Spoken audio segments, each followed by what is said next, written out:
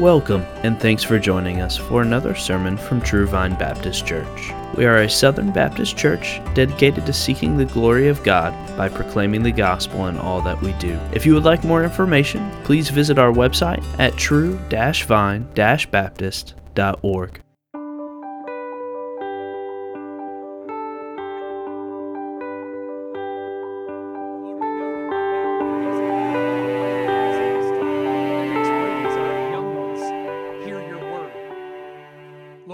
You are building your church in hundreds of ways that often look very ordinary.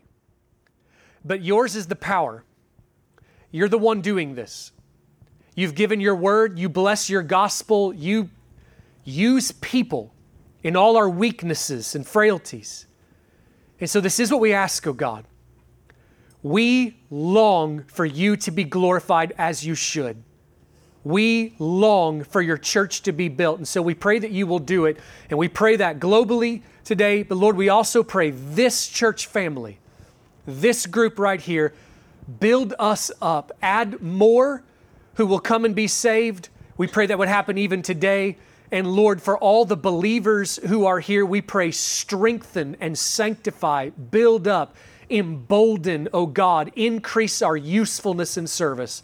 So please bless what happens here. Help me to be able to preach, oh God, sustain this and bless us as we worship in the hearing of your word. We ask all these things in the precious name of Christ. Amen.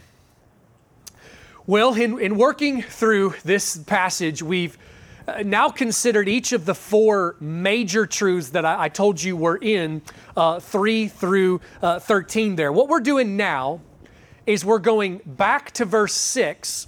And we're going to start working through the specifics, the specific things that are mentioned here.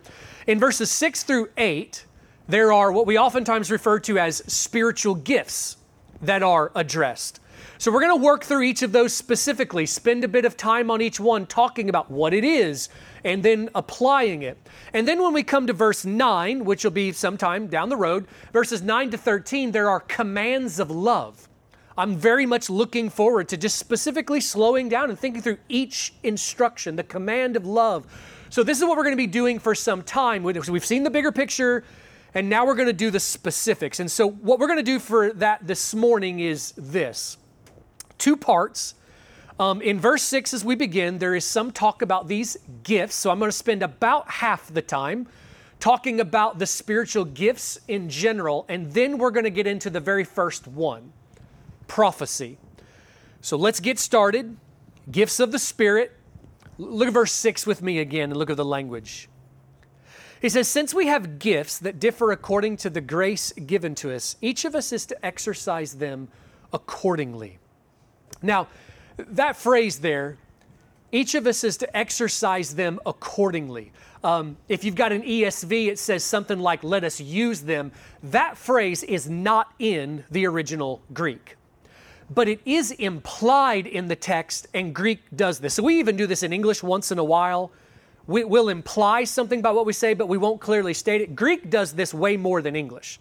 Greek will sometimes skip entire verbs. It's just because we know what the verb is, okay? And so it just kind of does this at times. And so I do believe it is appropriate, but I do like it when a Bible translation puts it in italics to let you know we added this word or this phrase there. So it is implied. Let us use them. But then notice the word there, gifts. The word gifts there is the Greek word charismata. So you probably hear in that the word charismatic comes from the root word charisma, which is a word that's been adopted into English. Now, remember I've told you before, we got to be really careful about making the connection whenever we draw an English word from Greek. It doesn't mean it has the exact same definition. It just means that somehow there's a link. In English, we kind of use the word charisma to refer to the charm, the energetic, attractive personality of a politician or something. That's not what it means in Greek. What it means in Greek is just simply the word gift. And so that's the connection, a gifting. So back in Romans 5:15, where we were told about the free gift of salvation, it's charisma. It's just the word gift that is used there, but you do need to hear that language of the charisma and charismatic. It'll be part of what we talk about today. But in order to get a better understanding of the whole subject, I want to take us to some other passages in the New Testament that talk about and even list out these gifts of the Spirit, ways that God has wired up individuals, has empowered individuals to be able to serve. So the first place you can go is 1 Corinthians 12, which is just the book right after Romans there. There's a lot of confusion over the spiritual gifts. Sometimes people get this idea that your spiritual gift, well, first of all, they may think I've only got one. Really, it's more along the lines of just ways that God has made you to be useful. But sometimes people think that my spiritual gift is this mysterious and secret kind of thing, and I really need some mystic moment where somebody has a vision and tells me what my secret gift is, and then I can start to use it. And there's just a lot of sometimes weirdness that goes along with these kinds of things. What we're going to see is that Scripture shows us God has made you to have ways you can serve His kingdom and His church. That way that He has made you, you've maybe never thought of it as a gift before, okay? But it are ways that you can be useful. You know, so for instance, Mr. Jordan Lundy was praying for me before the service this morning, and it was just a very encouraging prayer. That's a gift. Some people are better at that. Giftings are just ways that we're able to be useful. It doesn't have to be this weird mystic and certainly not a secret kind of thing. Can you serve the church in a useful way? And then here's another one. Do other people agree with you? So does the church agree with you that you are able to serve and be useful, using discernment? That's a gift. So look at 1 Corinthians with me. Start in verse 4, and we'll work through this. 1 Corinthians 12, verse 4. Now there are varieties of gifts, same word, but the same Spirit. And there are varieties of ministries, and the same Lord, the Lord Jesus. There are varieties of effects, but the same God, God the Father, who works all things in all persons. By the way, before we go any further, did you see the Trinitarian equation given there? The same Holy Spirit, the same Lord, the same God the Father who is working. The three persons of the Godhead are not working in contradiction with one another, okay? He, our God, is working in us, verse 7, but to each one is given the manifestation of the Spirit for the common good. Notice three different ways that these gifts are referred to. Ministries, he calls them. Effects as well. Manifestations of the Spirit. They are ways to serve and be useful. Some of them are kind of obvious, like the apostles had a gift of an office that they functioned in. But as we're going to go through things, we're also going to just see things like God has caused some Christians to have more faith than others. And their faith influences everybody else, and they serve in that kind of way. They maybe don't even stand and preach sermons or whatever, but it's just their influence helps the rest of the church. There are varieties of ways that God has wired us up to be useful to one another. Find verse 8 as we continue on in 1 Corinthians 12. For to one is given the word of wisdom through the Spirit. Some people are wiser than others, and they're able to give counsel to the church. And to another, the word of knowledge according to the same Spirit. To another, faith by the same Spirit. And to another, gifts of healing by the one Spirit. And to another, the effecting of miracles. And to another, prophecy. And to another, the distinguishing of spirits. To another, various kinds of tongues. And to another, the interpretation of tongues. But one and the same Spirit works all these things, distributing to each one individually, just as He wills. Now jump down to verse 27, where he kind of continues this. Now you are Christ's body, and individually members of it. And God has appointed in the church first apostles, second prophets, third teachers, then miracles, then gifts of healings, helps, administrations, various kinds of tongues. And then he continues on. There's a great deal of difference. There's all kinds of difference, but one and the same Spirit's working all of them. And then he says, but I'll show you a more excellent way. And that leads us into chapter 13, the chapter directing in love. All right, so there's 1 Corinthians 12. Now jump to Ephesians 4 with me. Ephesians chapter 4, a few books after this. Find verse 11. And notice what he says here. And he gave some as apostles, and some as prophets, and some as evangelists, and some as pastors and teachers for the equipping of the saints. Now, one specific thing I want to point out to you in this passage is this. Notice that there is a separate category that's given for prophet, and then later pastors and teachers. That'll be important here in a little bit when I show you that there is a difference between those things. And then just one more that I want to point out to you if you go to the book of 1 Peter. 1 Peter chapter 4, it's really a very simple passage, but you hear the exact same message that's preached. 1 Peter 4, verse 10, as each one has received a special gift, employ it in serving one another as good stewards of the manifold grace of God. Whoever speaks is to do so as one who is speaking the utterances of God. Whoever serves is to do so as one who is serving by the strength that God supplies. Then I want you to watch this last part because this is incredibly important. So that, here's the purpose, in all things, God may be glorified through Jesus Christ, to whom belongs the glory and dominion forever and ever. Amen. That last part is really important because it's kind of similar sometimes when you talk about end times kinds of things. It's almost like sometimes if the conversation doesn't go how it should, you drift off into some directions that seem to lose its connection with the middle, where we're supposed to be the center of all things. Sometimes when people get to talking about the gifts of the Spirit and the sign gifts and all these things, it kind of wanders off in the bushes into this weird mysticism. Look, the point is, the end of all things is that God would be glorified, and God is glorifying His name by exalting the name of His Son. The name of Jesus is being exalted by the church. His name is attached to the church.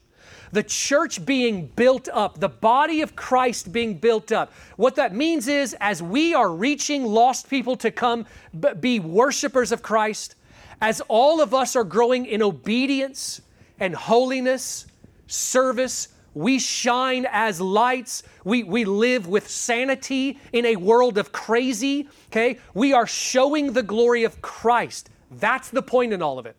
And so even the smallest of ways that we serve are all ways that we're building up the strength of the church. And when the church is strengthened, Jesus is exalted.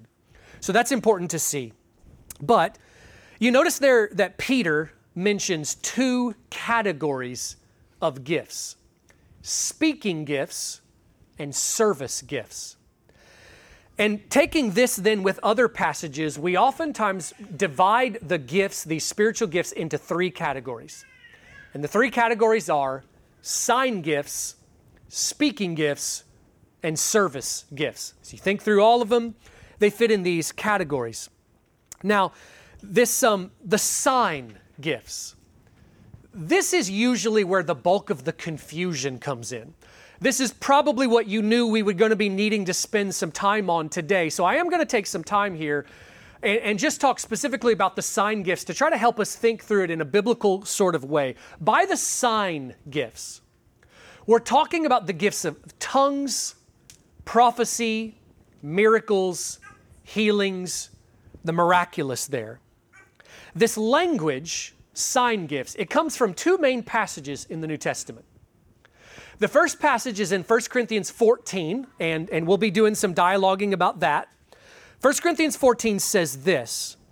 It says that tongues were designed to be a sign to unbelievers. Think day of Pentecost, okay? Holy Spirit came. On the first day, the Holy Spirit was poured out. The apostles had supernatural ability to preach in languages, not gibberish, human languages to preach the gospel, and souls were saved, and it was a miraculous thing. And it was shown to be miraculous. It was a sign to unbelievers.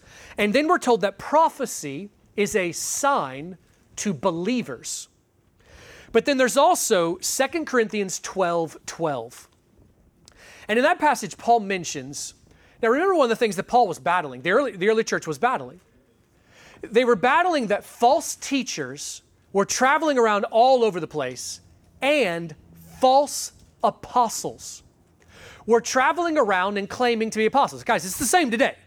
It's exactly the same today. It's been happening since the beginning. Jesus said it was going to happen. And there were false apostles who would come around, they'd show up at a church and they'd say, hey, I'm an apostle, listen to me. Well, how do you know who a true apostle is? How do you know who a true teacher is? Well, here's how we know who true apostles are. Number one, the discernment of seeing, does their message match the scriptures? And in the beginning where that wasn't as clear and the New Testament wasn't written yet, here's the second. God granted the apostles to have a supernatural ability to perform miracles, healings at times, for as God to be able to show from heaven, those are my guys. Those are the men that I have chosen to be the leader. So 2 Corinthians 12:12, listen to what he says. Paul says to that church, the signs of a true apostle were performed among you with all perseverance by signs and wonders and miracles.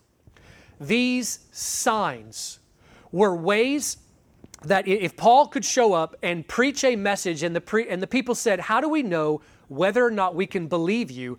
God gave them supernatural ability to heal and to perform miracles so that the people would see this is a man that has God's choice and approval and has the authority of an apostle. It's the exact same reason why in the book of Acts, there was that occasion where Philip went out and preached the gospel in Samaria. And first Samaritans believed the message of the gospel, but they didn't receive the Holy Spirit. Now, why didn't they receive the Holy Spirit? That's the common way is, the way it happens all the time is the moment of the new birth, you receive the Holy Spirit. They didn't. Why is that? Well, God designed it that at least one of the apostles had to show up, lay hands on the people and pray for them, and then they receive the Holy Spirit. And if you think about it, it makes total sense. This was a new people group, and God was identifying to that new people group that who his chosen apostles were. It also happens to be the case that the Samaritans and the Jews did not get along, and the Samaritans had a tendency to reject everything Jewish, and vice versa. God made it so that these Samaritans would not be able to reject the authority of these Jewish apostles, and God demonstrated, these are the guys that I have given the authority for the establishing of the church. In God's providence, in his plan, he could have done this any way he wanted to, okay? He could have done it that everything was just supernatural every single day and angels just floated and flew amongst us and everything was just so obvious like that. That's not what he chose to do. He chose to work through people. And in establishing the church, he chose to ordain apostles to serve as the authority who wrote and influenced and oversaw the writing of the New Testament scriptures for the establishing of the church. You think about the day of Pentecost and what was demonstrated to the Jews. The apostles supernaturally able to speak in languages they'd never heard before. Peter would walk through the streets and his shadow would heal people. That doesn't happen today, no matter how charismatic you are, okay? His handkerchief could touch someone and they be healed. Okay, that doesn't happen today. We don't expect it to happen today, and it's not evil that we don't expect that to happen today. What was happening? God did something special in the age of the apostles for the establishing of the church. Because you got to remember, you live in a cursed world. You live in a cursed world where Satan is always attacking the church because he hates God, he hates the glory of Christ, and though we often fail to see it, the strength of the church preaches the glory of Christ. He wants to distort, corrupt, bring down, put any obstacle he possibly can to the church. And one of the ways that he does that is through heresies, errors, false teachers, false apostles. And so one of the ways that God was showing who his true apostles were is he gave them signs, supernatural ability. Do you remember like with Moses in the book of Exodus? It's the same thing there. How do we know that Paul was a true apostle? God authenticated him. In the same way that God authenticated Moses by the staff that turned into a snake and vice versa, God said, these signs are going to show that you are truly a prophet and that I have chosen you. So all of this is really important as it applies broader as we talk about the sign gifts in general. I make the argument of historic Christianity. This is the argument of historic Christianity, that the sign gifts were designed for the early church in the age of the apostles for the establishing of the church. And after then, the age of the apostles, they dwindled and are no longer in regular use. And if they exist today, they exist in rarity.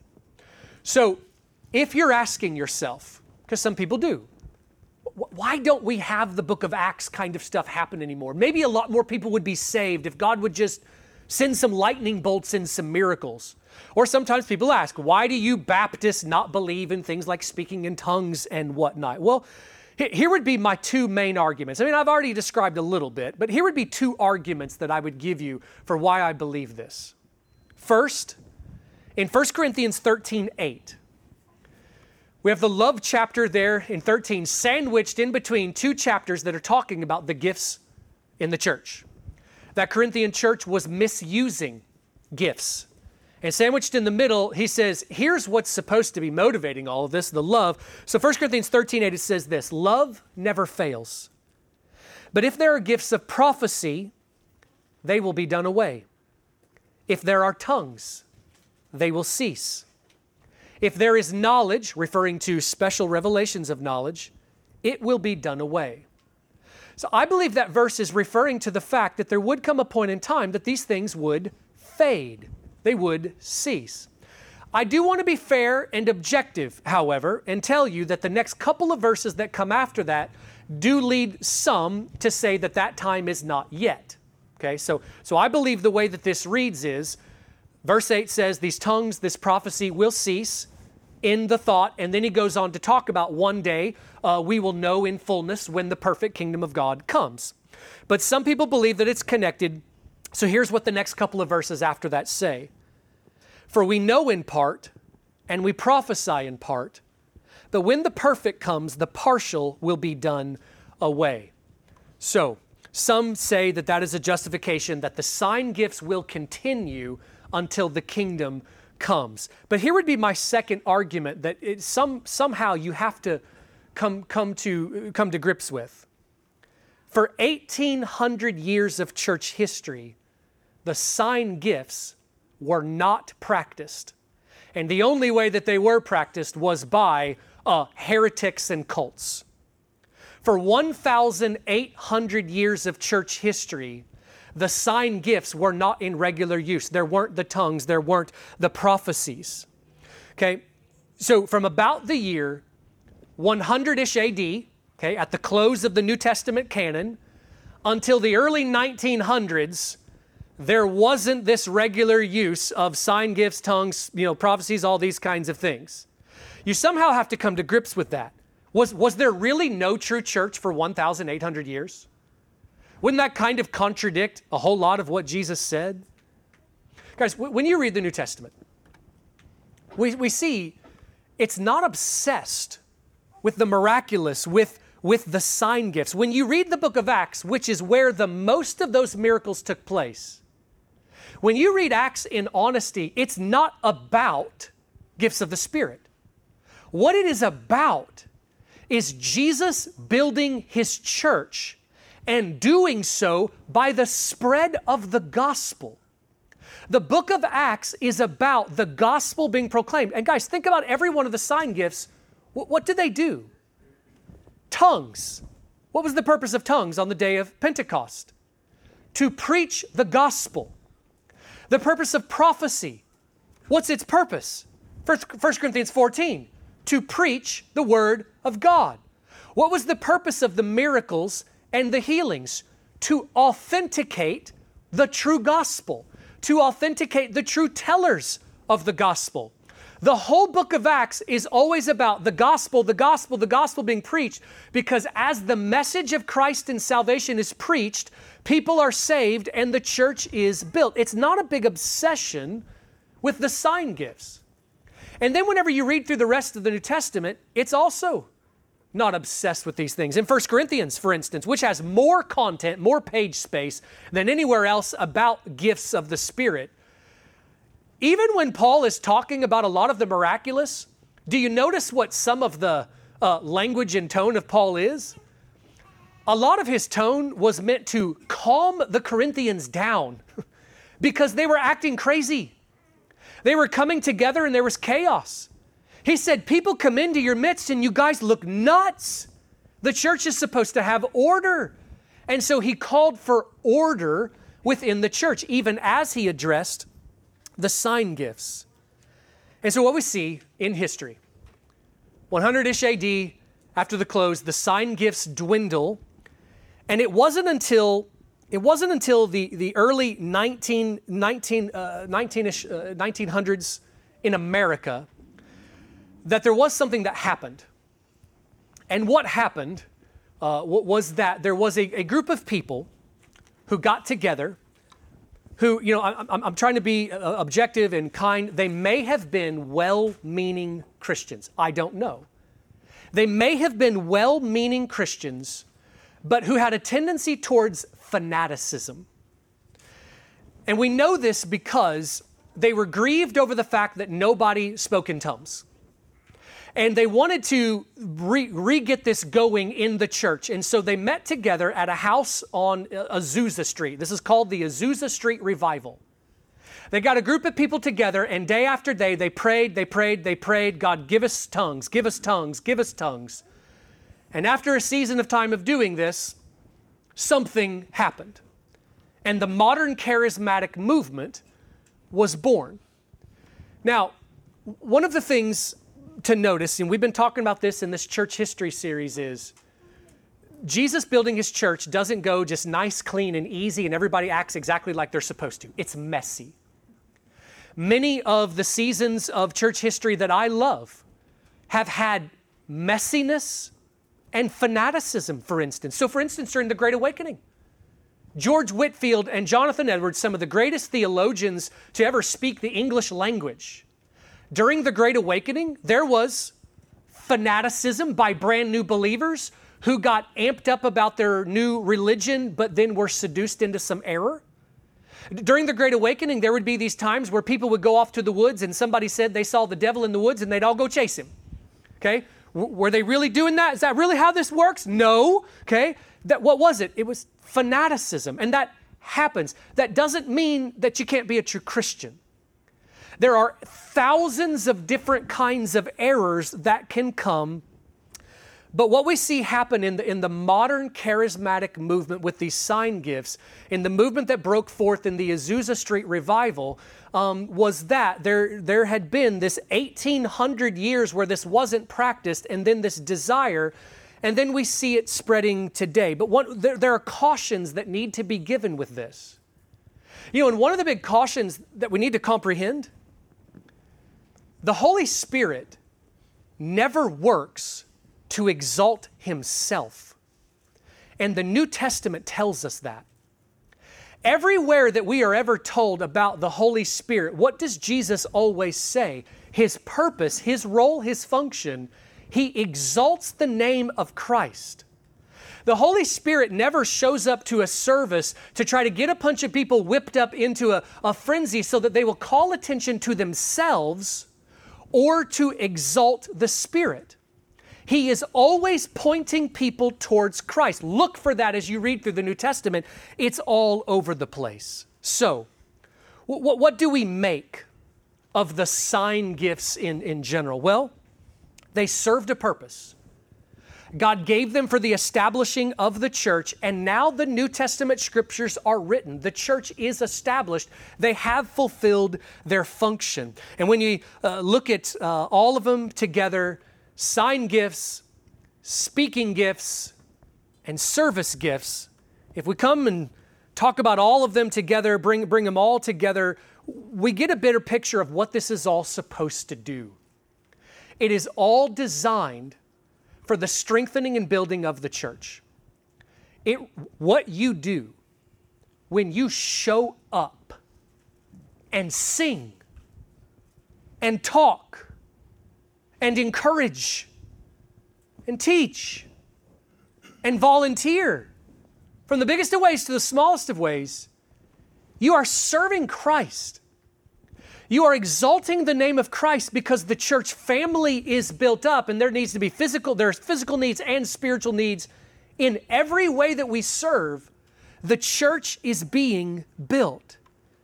Guys, the banner that flows over this age is Jesus' statement. I will build my church, and the gates of hell will not prevail against it. Jesus is seated on his throne in heaven. He is building his church, and he is doing it in a number of ways. One of the big ways he is building his church is by actively sending his Spirit, and his Spirit works to empower his people to serve and be useful. So, Christian, there are ways that you were born, wired up, maybe even opportunities you were given in your upbringing, ways that you can be useful, but listen very carefully. If you just stop there, then nothing will ever happen.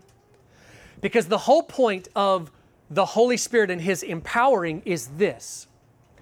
If God does not bless your effort, no spiritual good will ever come. You remember that the apostles in Acts chapter 1 were told by Jesus, you've got this giant mission, reach the whole world with the message of the gospel. This is a huge mission, and Jesus said, don't go yet. Why? They could preach. They knew a lot. They knew what they should say. But Jesus told them, don't go yet. Why weren't they supposed to go yet?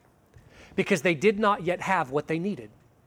He said, you will receive power when the Holy Spirit has come upon you, and then you will be my witnesses. If the apostles would have gone out in Acts chapter 1, they could have preached every day till they passed out, and no one would have been saved.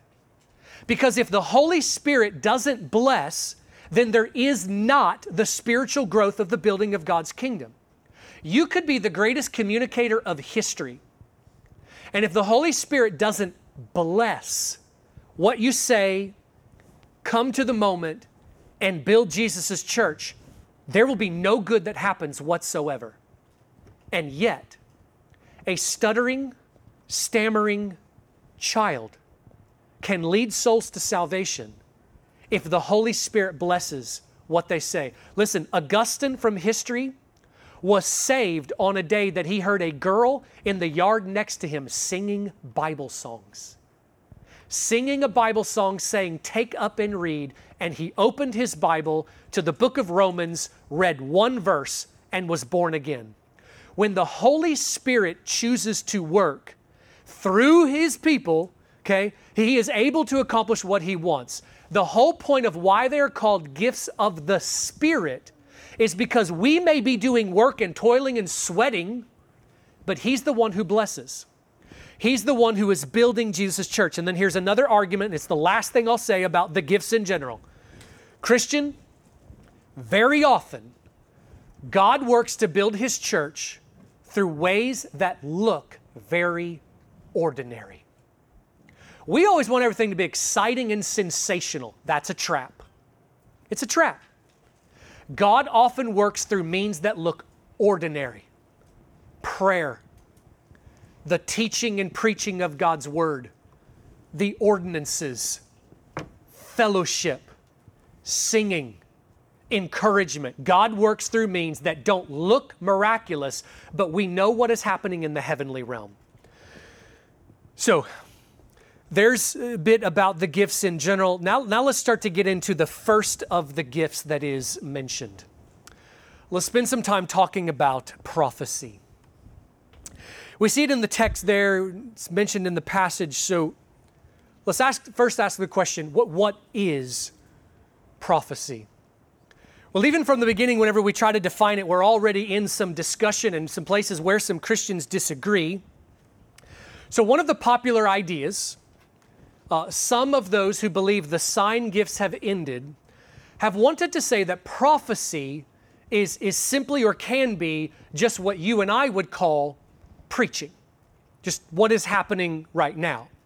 So some say that prophecy is simply announcing the Word of God, whether that comes by fresh revelation or by looking at old revelation, okay, the scriptures, that's all prophecy. And while I believe that there is connection between prophecy and preaching, and we're going to get there, I just don't believe that's what the text indicates. Believe me, that would be very convenient for me to tell you, because then I could just go on and talk about preaching. I love to talk about preaching, okay? But the context is a little more difficult than that as we got to look at what is actual prophecy. I think that we can put that argument to bed that prophecy is just preaching by three quick arguments, okay? So here they are. First, the use of the Greek word in the New Testament, okay? Prophecy, prophetia, it's used 19 times. The word for prophet is used 144 times in the New Testament. There is not a single place where it's at least made anywhere clear that prophecy is referring to preaching. There are some places where it's kind of like, well, I guess it could be, but there's no place where we see that clearly shown that that is preaching. Okay? So when Pastor Ben or I preach to you, God did not tell me what to say. I have not heard His voice. What does the New Testament preach? Pastors are to study, take pains with these things, and we teach the Word from the Scriptures. And there is a difference between teaching and preaching, but we'll get into some of that whenever we get to teaching in the text. A second argument that I'll point out to you for why I do not believe that preaching and prophecy are just the exact same thing. I pointed out in Ephesians 4:11 that that prophet was listed separately from pastoring and teaching. They are listed separately. They're not just called the same thing. But then here would be the third argument, and I think that this one is an important one. We know that the New Testament says that the work of preaching is for men and not women. Now, if you're new to studying the Bible, you might find that offensive because you live in a culture that's always trying to be offended about everything. You live in a culture that is constantly shrieking as we say, just really crazy things like women have babies and men don't. We're just nuts. We're nuts. Okay. Christians are people who believe the sky is blue and men and women are different. We're just absolutely crazy. We get it. Okay. We believe God created men and women differently, and this is good. And this is beautiful. Okay. And so listen, nurturing in many different forms, nurturing is a beautiful, feminine work. And there are masculine kinds of work. Fighting in combat is a masculine kind of work. Preaching is a masculine kind of work. The New Testament shows that it is not for women to engage in. This is leaving the function and the role that God has designed. In 1 Timothy 2:12, this is Scripture. If you say you're a Christian, you must submit to Scripture. Paul said that a woman is not to teach or to exercise authority over a man. In 1 Corinthians 14, when Paul describes order within the church and the judging of prophecy, okay, we'll get there. Women were not to take part in the judging of the prophecy because that would involve the exercise of authority in this, okay? So if women are not to preach, but we do see in Scripture that women did prophesy, like Philip's 4 daughters in the book of Acts, well, then that pretty well shows that preaching and prophecy are not exactly the same thing. May have been a roundabout argument, but it makes sense in my mind. Hopefully it makes sense in yours. So what then is prophecy? Well, let me tell you, and then I'll point you to some text that show you this. Prophecy is when God gives direct communication to a person and that man or woman then communicates it. Sometimes our minds immediately jump to predicting the future, okay?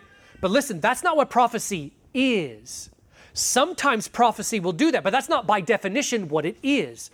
Prophecy is revelation, direct revelation from God. In the Old Testament, God raised up prophets like Moses, Samuel, Elijah, Nathan, Isaiah, Jeremiah, those other books of the New Testament in the prophets, but also hundreds of others who didn't get their own book. And God gave them messages that they were to preach to the people. In the Old Testament, prophets were sometimes called a seer because oftentimes the way that God would communicate to them was through a vision. So here's an example of that in Jeremiah chapter 1. In Jeremiah chapter 1, it was the first time that God ever spoke to Jeremiah. He had never been a prophet. He had never seen a vision, never heard a word from the Lord. And one day, God showed up to him. He heard God's voice and saw a vision. And when I say he heard God's voice, people around him would not have been able to hear God's voice. But he heard God's voice internally. Jeremiah did not have a thought pop in his head and say, I think God wants me to say, no, never. That's not the way this works. Sometimes people get the idea that if I have a thought pop in my head, that's God talking to me. No, this is not prophecy. That is dangerous, okay? This leads people to hell. If you're reading the Bible, not every thought you think is from God. Scripture commands us, test the spirits. Distinguish the spirits. You are always being worked on by angels, demons, the Holy Spirit.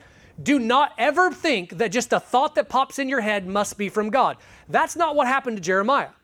Listen to Jeremiah 1, verse 11. The word of the Lord came to me saying, "What do you see, Jeremiah?" And I said, "I see a rod of an almond tree." Then the Lord said, "You have seen well, for I am watching over my word to perform it." None of this, I think God may be telling me stuff. No, vision, audible voice internally. Here's a New Testament passage addressing the same thing. 1 Corinthians 14, 29 and 30. It says, "Let 2 or 3 prophets speak." So this was Paul bringing order to the Corinthian church. "Let 2 or 3 prophets speak, and let the others pass judgment." I'll come back to that. "But if a revelation is made to another who is seated, the first one must keep silent." So notice that part there, if a revelation is made. That's what prophecy is. Prophecy is a direct revelation. It's not this, I think God may be saying. It is a direct revelation from God. Now, as I just mentioned there, in the early church, it was ordered that when the church had someone deliver a word of prophecy, be it a man or a woman, the church was then to judge that prophecy. Meaning they were to exercise discernment, evaluating whether or not it was truly of God. The church's leaders were to come together and to give an approval or a disapproval of it. Now listen, this was no doubt the case because their day was much like our day. And there is no shortage of wannabe prophets who want to feel spiritually superior to everybody else and go around making wild predictions and saying, God told me this and God told me that. There are no shortage of wannabe prophets. If you are a Christian long enough, you're going to encounter this. You're going to encounter this. And listen to me, they may fall in the whole range of things. You may encounter someone who gives you some word of prophecy and they secretly worship Satan. That's usually not the case, but it exists. You may encounter somebody who gives a word of prophecy and they don't worship Satan, but they are self-deceived. They think they're a true prophet, but they're actually an unbeliever. But let me also say this. You may also encounter someone who speaks some word of prophet and it is a well-meaning but deceived Christian. Your theology has to be big enough to have room for that, by the way, because the Bible does. Okay, not everybody who is in error is unconverted. And not everybody who has something wrong. There are Christians who fall to error before God then sanctifies it out. And so we are to be using discernment and being a help to them. I've met all kinds of the wannabe prophets. I could stand here for 30 straight minutes and tell you stories, many of them very funny and humorous because of how outlandish and ridiculous the prophecies were. I've yet to meet a single one that has said a single credible word. And if somebody goes around and throws out 10 of them and gets 4 of them right, somebody may put those 4 on the internet and go, whoa, a prophet. What about the other 6? What does the test of a prophet in the book of Deuteronomy say to do to somebody who throws out false prophecies? That is a false prophet. We need to know these things. We need to know how to use this kind of discernment that is there. So listen, you live in a cursed world. Satan is always trying to make the church look ridiculous. He is always trying to wreck faith.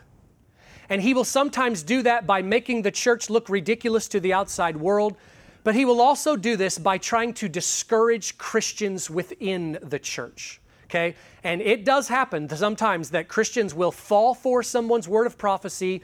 They think that this was legit. It doesn't come true. And then they doubt God. Doubt the wannabe prophet. Don't doubt the God. Use discernment.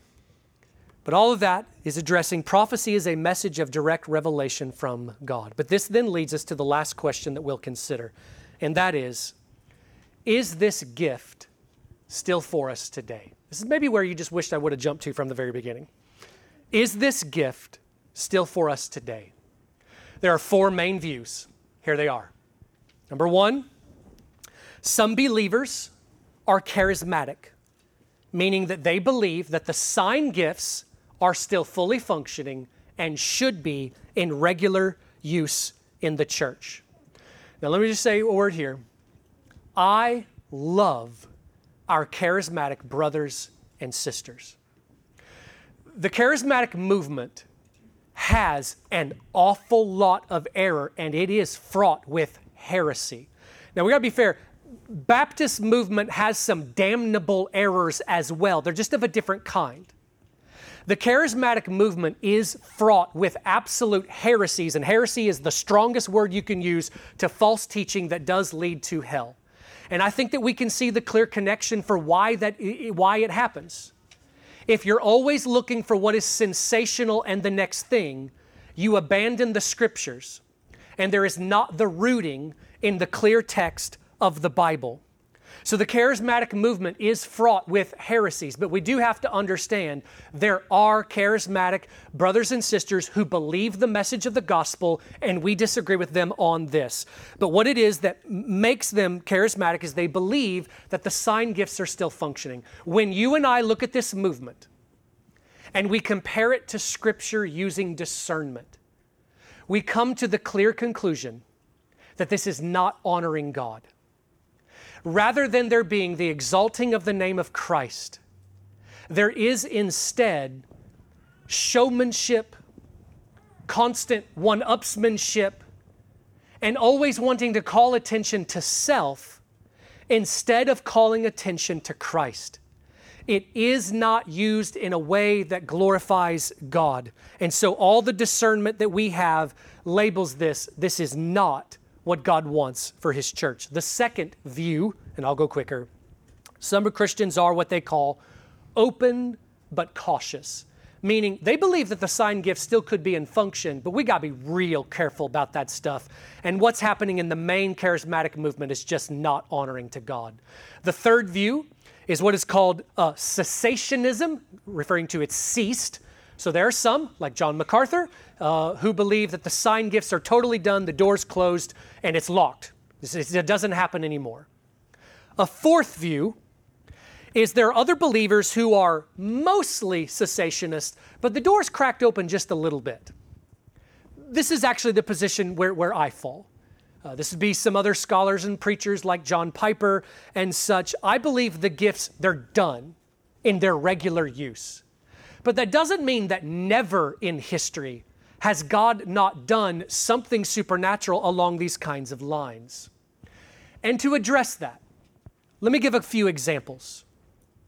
In 1415 AD, a man named John Huss was arrested by the Catholic Church for preaching the gospel, and he was tied up to be burned at the stake.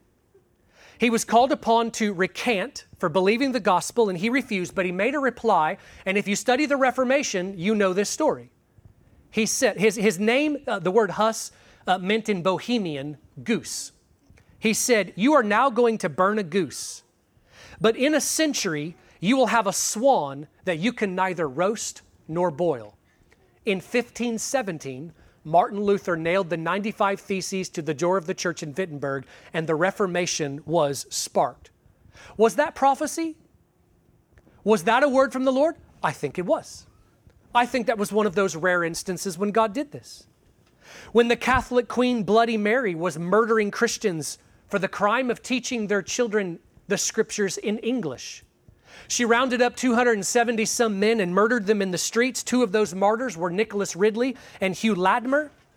They were burned alive in the street, and as the fires were lit, Hugh Latimer called out to his friend, "Be of good comfort and play the man, Master Ridley. We shall this day light such a candle by God's grace in England as I trust shall never be put out." The fires of the Puritan Reformation are still burning hot today. Did he know that as a word from the Lord? I think it's possible that he did. Charles Spurgeon had two occasions, so a 30-year ministry, had two occasions where while he was preaching, he spoke some spontaneous word to the congregation like this. So here was one of them. He's just preaching, and all of a sudden he stops and he says, "Young man, the gloves in your pocket are not paid for." And then he went on preaching. And after the service, a young man came up to him and was stunned. He had stolen some gloves before the service, and he was stunned that God had seen him, and it struck him. But now consider this. In the last few months, I've told you some stories of the Covenanters.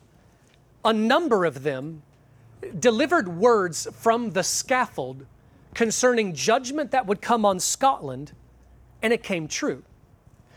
But I want you to hear this part. What they were doing, though, is they just simply knew the Bible really well.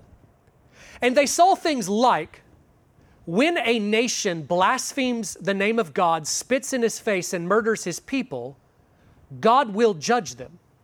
And they announced that. And it came. Is that prophecy? Well, I think that it could be one form of it. We might call it the application of prophecy. It might be one of those ways that we still have connection and still continue the work by prophecies that have been made from past, and we preach their application today. Okay? And so, for instance, I'm not a prophet. I've received no word from the Lord concerning this, but I am telling you with absolute certainty, our nation is marching towards judgment and the wrath of God. And the reason that I am confident in this is because the Bible says that if a nation murders the innocent, if they shed innocent blood, their blood cries out to heaven, and the God who avenges the blood of the innocent will bring wrath and judgment on that land. We are in a nation that is murdering millions of unborn and punishing no evildoers for it. With confidence, we know God has said He will bring judgment on that land. So while prophecy is not just the same thing as preaching, you do need to see a connection between the two. Faithful preaching will involve announcing the prophets of old and making application of those prophecies. So now, here's the end. You've been very patient. Let me give just a couple words of application here. You might be asking, okay, all this was interesting, but what am I supposed to do with this? Well, remember, a major part of what the Bible is doing is teaching us how to think. Teaching us how to think. When Donald Trump was at the end of his presidential term, everybody just got really nervous. Okay, what am I going to say? When he was at the end of his presidential term, did you see that the internet absolutely lit up with supposed prophecies from people declaring he will not be removed from office? And it made the church look dumb to a watching world. And it also discouraged a bunch, sadly, of Christians, and even some that I had connections with, of Christians who fell for it. And then they had all these doubts about their faith because they believed a prophet. Listen, we need to know how all of this works. We need to be in the know so that we can address wannabe fake prophets and show them what the Scripture says. We need to learn to think biblically and in a way that honors God. Next, consider the point of prophecy. The point of prophecy was to reveal the word of the living God. Christian, you have the word of the living God. When someone calls out begging, saying, I want to hear from God, speak to me, O God, and they keep their Bible closed, does it make sense they don't really want the word of God? What they want is something sensational and exciting. Christian, you have been given the word of the living God. Live your life soaking in it. Immerse yourself in it. And then lastly, God gave prophecy for the building of His church. And that is what it is all about, is what all of the gifts are about. As the church is built, the name of the Lord Jesus Christ is exalted, and God often does this in ordinary kinds of means. We come together regularly and we have ordinary means, reading the Scripture, praying, singing, preaching, and even the ordinances, baptism and the Lord's Supper. Here in just a moment, we're going to eat bread. We're going to drink of the cup. It seems so simple to remember, and yet Jesus builds His church. So let me ask you to do this. Let me ask for just a moment of silence for you to pray quickly. I'll close this in prayer, and then I'll give some further instructions on the Lord's Supper. Go ahead and bow.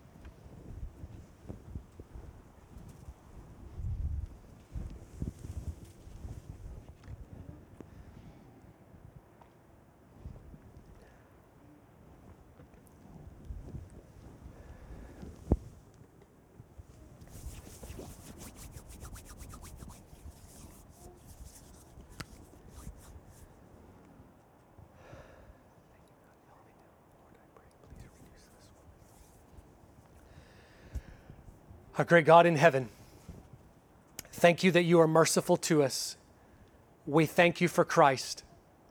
And as we remember the body that He gave, the blood that He shed, I pray that we will remember in gratitude, with reverence, and that we will reflect on the gospel and be changed by it.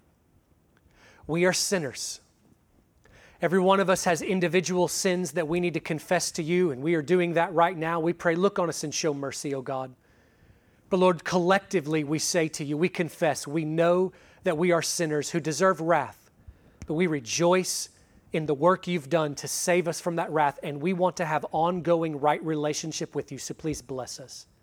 Care for us right now, O God, and we ask all this in Jesus' name. Amen. We ask Ethan if you'll come up, and I'll give a few instructions concerning the Lord's Supper. When we partake of the Lord's Supper together, we do not demand that anyone be a member of the church in order to partake, but we do give the warnings and instruction that Scripture gives. First, Scripture says that this is an ordinance that is designed for Christians, for believers, those who have understood that they must be saved, turned from their sins, trusted in Christ, and called on His name in order to be saved. The Bible says that if you partake in a way not being a Christian, that you actually eat and drink condemnation on yourself by disgracing the body and the blood of Christ.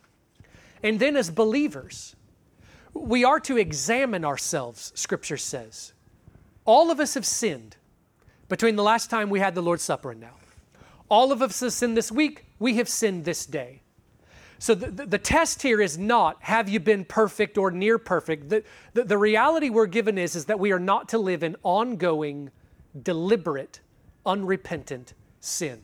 Choosing to keep sin, this is what dishonors God. So if you recognize in your life that there are ways that you have just been living in rebellion to God, we just give you the caution. Don't come up here and partake. Don't eat and drink condemnation on yourself. But even if right now you will humble your heart before God and you will repent in a resolve to turn, then we welcome you. This is for sinners saved by grace. And so I'll read some of the scriptures here and then invite you to come up in just a moment. But if you'll go ahead to the back there then.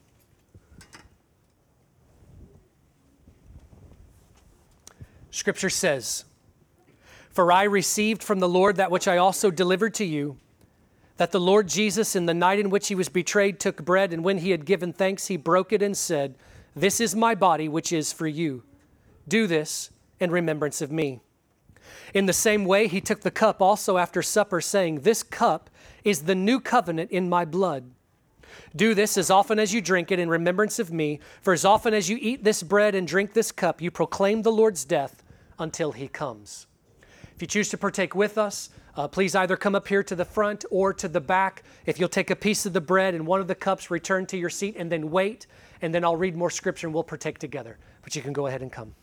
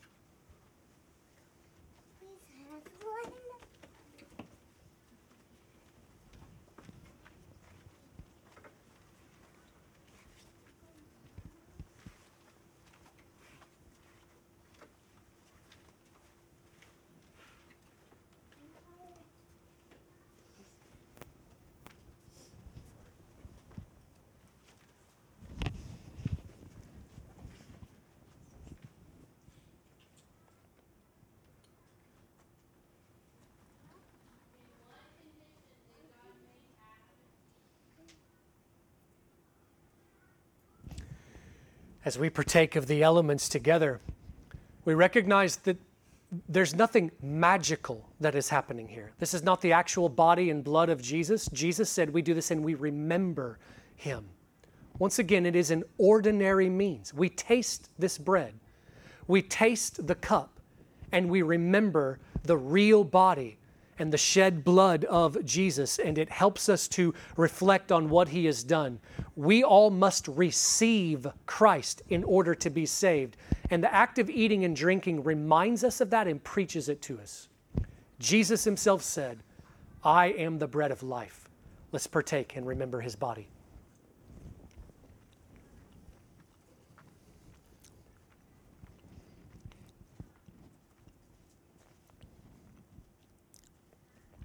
And according to the law, one may almost say all things are cleansed with blood, and without the shedding of blood there is no forgiveness.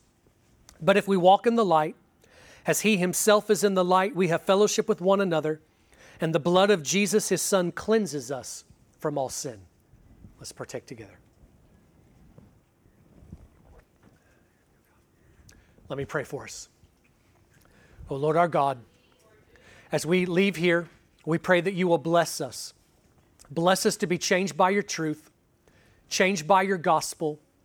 Any in the room that has not been born again, we pray, oh God, that you would awaken them and help us to live in obedience and now to go out and to honor you. Please give us your grace. We ask all this in Jesus' name. Thanks for listening, and we hope you enjoyed this week's message.